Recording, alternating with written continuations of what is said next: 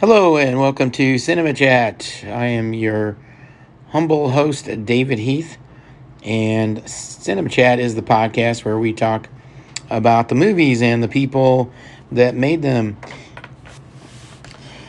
And today I'm going to break the normal form and just talk a little bit about the last year in movies and maybe where movies are heading for in the near future. And some of this is just gripes. So just a warning, if you're a bigger fan of films of today, then then be prepared to shake your fist at me. It'll actually be a pretty short podcast this time, but I want to just go over a few things. And, kind of where is the cinema heading? Where are we going? And maybe some news and notes of things coming up. But, there was a lot made a few months ago when Martin Scorsese had rolled out The Irishman just a little bit before. He made some comments and about how superhero movies aren't really cinema, and then, he kind of insulted the Marvel movies, and the thing is I'm caught somewhere close to the middle on this. I agree with Scorsese, but I think that a lot of people misconstrued what he said, and I may have mentioned some of this in a previous podcast some weeks ago, but I'll say it maybe in a different way this time. But there's something to be said for plot development that occurred during the time when Scorsese came on the scene in the 60s and 70s. There was no such thing as character development, plot development.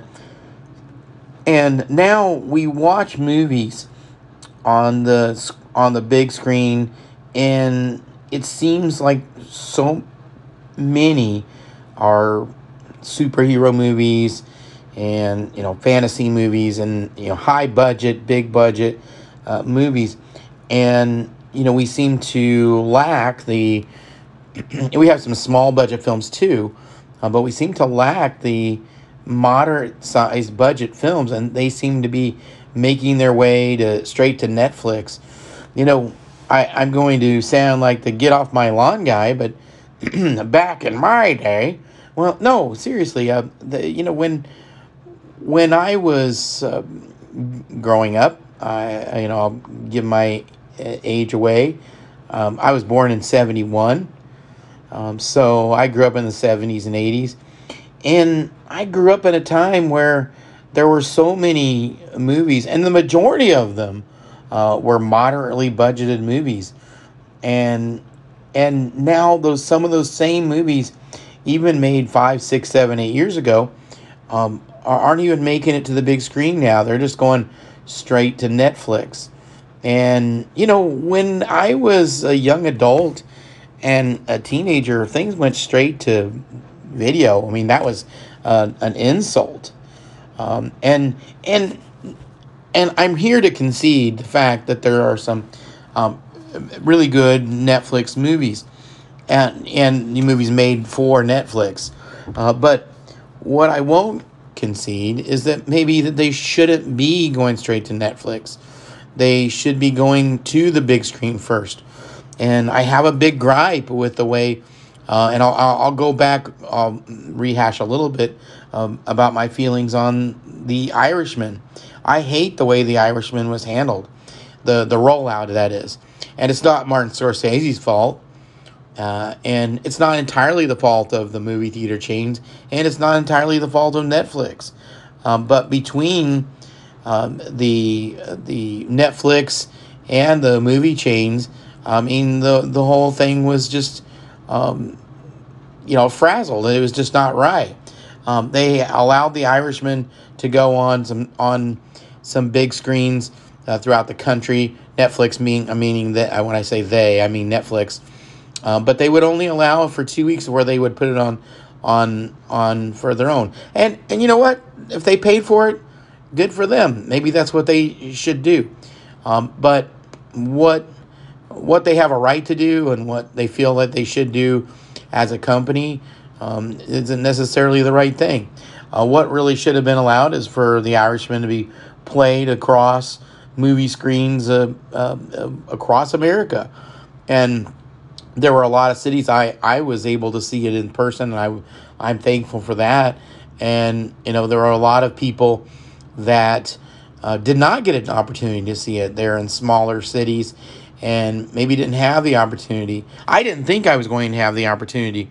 But, AMC, Cinemark, shame on them. Shame on them for not allowing this film to be shown. But also shame on Netflix for not allowing those chains to have it for more than 2 weeks. So you see the dilemma. Netflix wanted The Irishman to only be limited release, or limited in the sense of how much time they would allow it to be on the big screen. And the movie chains were thinking, you know what, if we're going to be a part of this, we want to have a part of it. And so I can't blame either side, but I do blame both sides. Ultimately, I did get a chance to see it on the big screen, The Irishman, and ultimately I saw The Irishman again on Netflix. But it is annoying to me as a movie fan that I was, that I could have been blocked from seeing it, and I, quite honestly, I think most people would have had to drive at least a couple hundred miles to see it. Because it just wasn't showing in the smaller cities, and so that's a shame. And I do blame AMC and Cinemark, and I do blame Netflix. And I don't begrudge Netflix for trying to make good movies. That's for sure. But I do think overall as an industry, think it stinks that we are not allowed to see films on the big screen. And part of it is the movie going public. Part of it is people just aren't going to the movies. And I get that. It's seen in sports too. Now that people have 52-inch screens that only cost a few $100, it's quite honestly a lot more comfortable to sit in your easy chair and watch the game with the really great cameras. And it's a much better view on TV now than it was when I was a teenager. I'm talking about sporting events, and movies. Certainly it's a better view now too. Having said that, there's nothing like seeing a film on the big screen, and so I hope that people will go to the movies and see the films. I cover every decade on this podcast. Every decade of film, that is. And I do it because I want all of the greats to have their exposure again, and I don't want them to be forgotten. I've talked about Charlie Chaplin and Buster Keaton and Mary Pickford, and I feel like those are screen giants that shouldn't be forgotten, and they shouldn't just be names that people have heard, but in fact, they're films that are seen. I'm super excited about the fact that King Kong, the original King Kong from 1933, is going to be shown on big screens and all across America on the 15th of March. And I'm really excited about that, and I hope people go out and see it. I love when these opportunities, when the movie theaters roll out and agree to put a classic movie on the big screen. It's great. I've seen so many classic movies on the big screen, and it's just fantastic. But now is a time for people to speak up and say, hey, you know what? We want the big screen to continue. We want it to be a thing. And back in the 20s and 30s, think about the movie Annie from 1981, where they're singing let's go to the movies, and it was such a big deal. It was a big deal. We're going to the movies. I'm going to the movies with Daddy Warbucks. It was a huge deal to go to the movies back then, And now we have movies at our fingertips. And I've told my kids both think I'm insane for saying this, but I am horrified. But at the same time, I'm just as happy that movies are available at my fingertips. I think of movies. Again, I'll refer back to the silent films. Everything before 1923 is available in the public domain now. Nobody can hold any movies, the rights to the movies, anything prior to 1923, and so that means everything's on YouTube. All the silent films that aren't lost most of them are available on YouTube, and I'm partially horrified, but partially warmed, heartwarmed by the fact that we can watch those movies. However, they weren't intended to be shown on YouTube. I guarantee you that D.W. Griffith wasn't filming movies thinking, well, gosh, it'll be really great in 110 years when people see this on YouTube. I guarantee you didn't think that. But at the same time, hey, if that's my only outlet, then I'm happy for it. I'm grateful for it.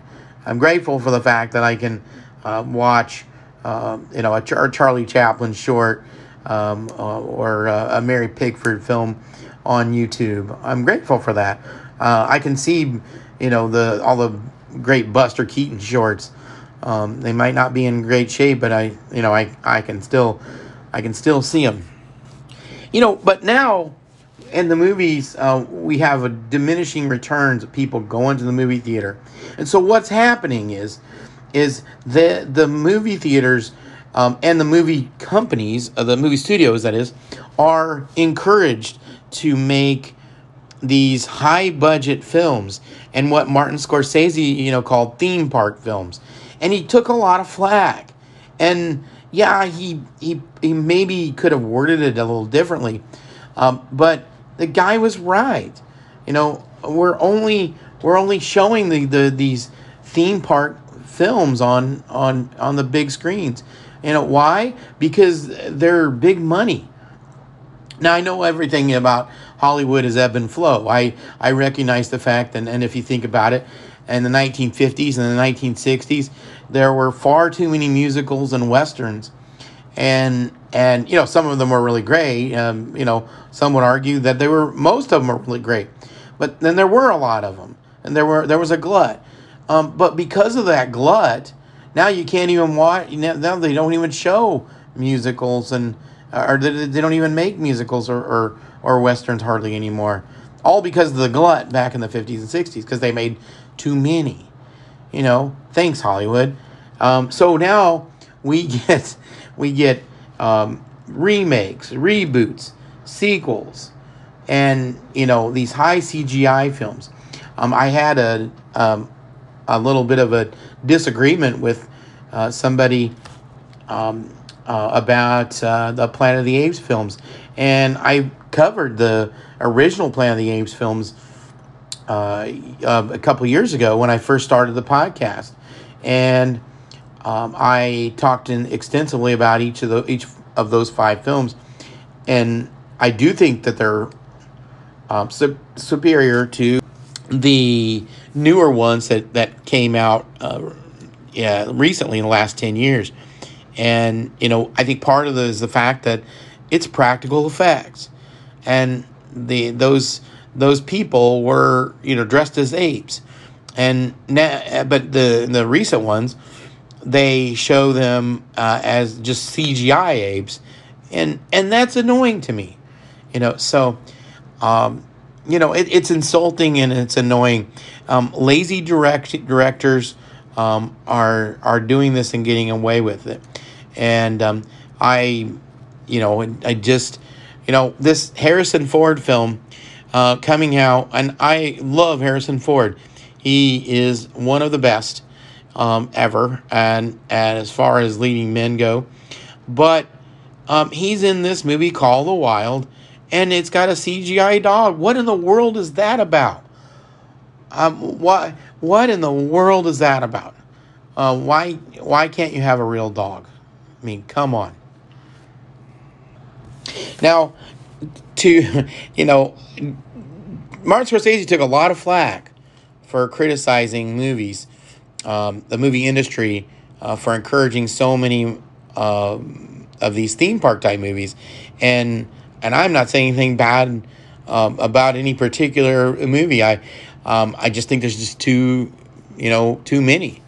And matter of fact, I plan to cover one of them in the future. Watch for it this summer. But this whole time I've done the podcast, I've talked about a total of or I've covered a total of one superhero, and that was the Superman series of the with Christopher Reeve, from 1978 to 87, and so practical effects.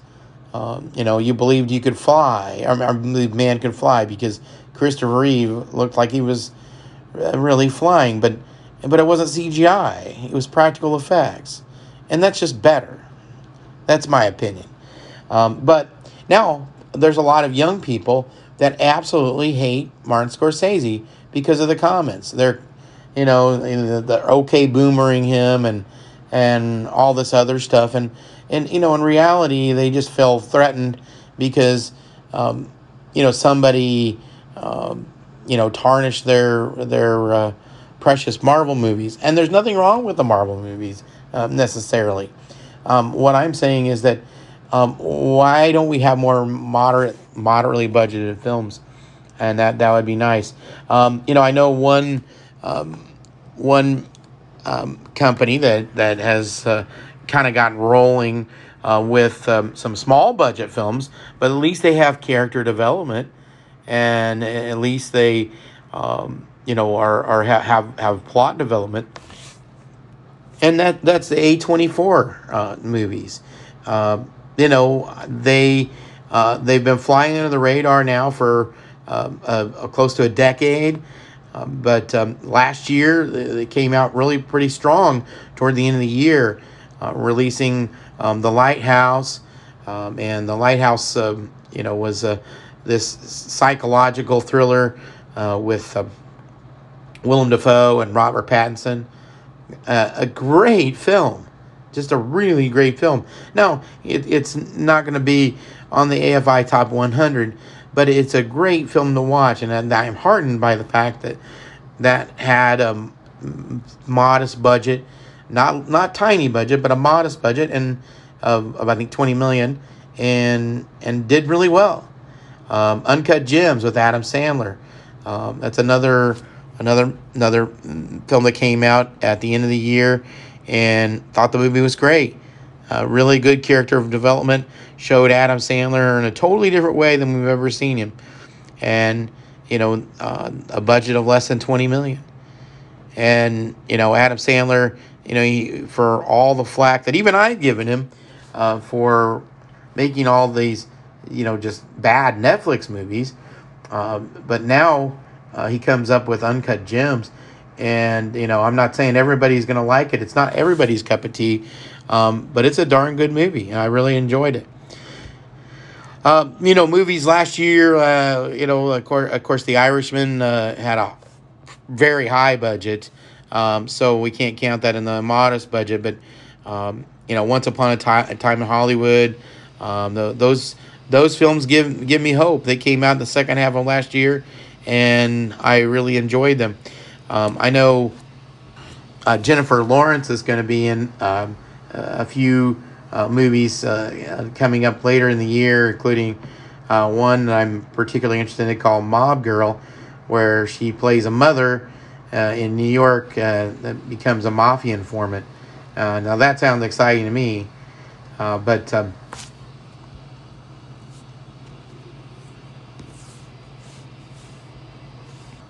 one disappointing note is if you were looking forward to seeing the new James Bond movie, and which, by the way, James Bond movies don't count as sequels. They're just simply episodes. They don't pick up from the last one. So when I slam sequels, and I'm not saying all sequels are bad either, But when I slam sequels, I'm James Bond movies don't count because they are episodic in nature, and they don't really have a continual plot. But if you are planning on watching it, then you're gonna have to wait till November because of the coronavirus. Yeah, isn't that great?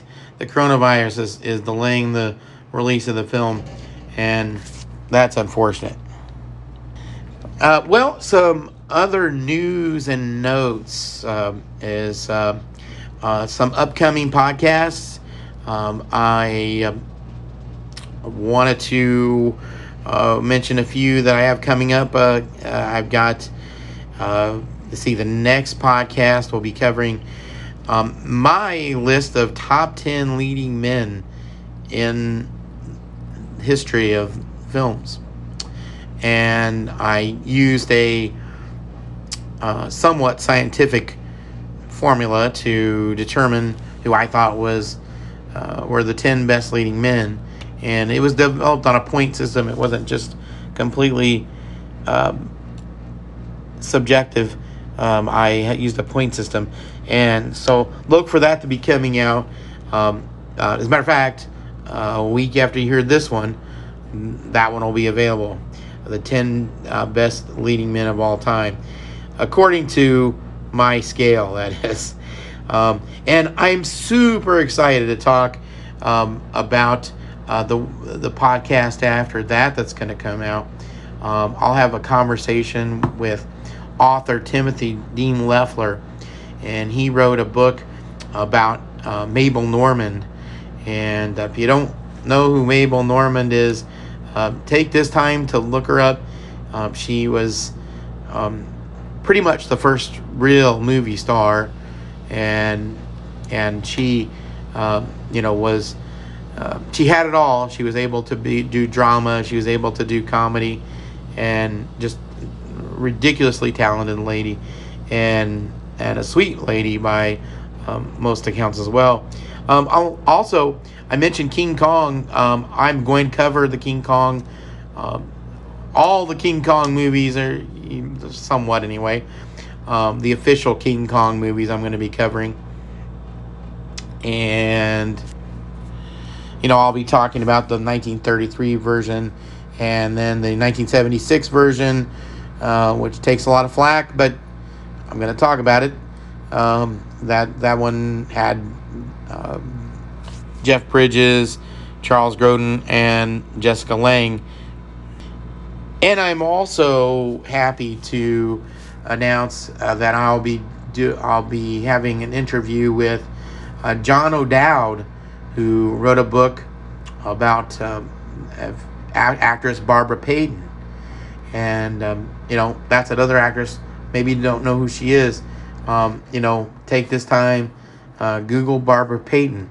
And I'm looking forward to having my conversation with John O'Dowd. And I'll also be doing a podcast about Disney in the 40s. I did a Disney in the 30s a few months ago, and now I'm going to do Disney in the 40s. And we'll be talking about all the movies that Disney rolled out in the 40s, including the infamous Song of the South movie. And that'll be fun. And I'm also planning a Once Upon a Time in the West podcast, starring the beautiful Claudia Cardinelli. And I'm looking forward to that as well. Well, that is all I've got for right now. And I hope that everybody keeps listening to the podcast. We definitely have some terrific shows. Those ones that I just mentioned. And there's some more in the works. Just don't have confirmations on them. But this is Cinema Chat. And this is the podcast where we talk about the movies and the people that made them. I am David Heath. Such a way, I think it's not just an evolving of cinema, but it's a revolution I mean, it's even bigger than the revolution that sound brought to cinema. It's the revolution of cinema itself. Back 120 years ago, 115 years ago, it's and we say the new technology. We bring in the things that are unimaginable, and how not only is it something extraordinarily good for narrative films, put it that way, narrative stories told with emphasizing motion picture images, but it opens up a whole the original conception of what a film is and where it's to be seen has now changed so radically that we may have to say, okay, let's say there's a certain kind of film that's made here. There might be obviously virtual reality films. There's holograms. There's all sorts of things that are going to be coming that we really know. So in effect, one thing that will never something that should always be protected as much as possible, and I think will always be there, is a communal experience. And I think that's best in a theater. Now, homes are becoming theaters too, but it's a major change. And I think one has to keep an open mind. You know, there's no doubt, like this, seeing a film with an audience is really, really important. You have to make the film, and we run out of room, in a sense. There was no room for us to make this picture, and even for many different reasons, I guess. And ultimately, there was a financial issue, too, in terms of the CGI that we did. And the reason why we went for CGI is kind of complicated, because at a certain point, if I made the film earlier, they could have played younger. And then at a certain point, we missed that. And then they said, well, use younger actors to play them younger. And I said, well, what's the point of that? And back and forth. And finally, CGI, and we tried it. And so, let's try. Let's see, let's experiment. Open it up. I mean, CGI, and to that extent, is really an evolution of makeup. Really. You know, you accept certain norms in makeup. You know that he's not that old, if she's not that young, but you accept that as a norm.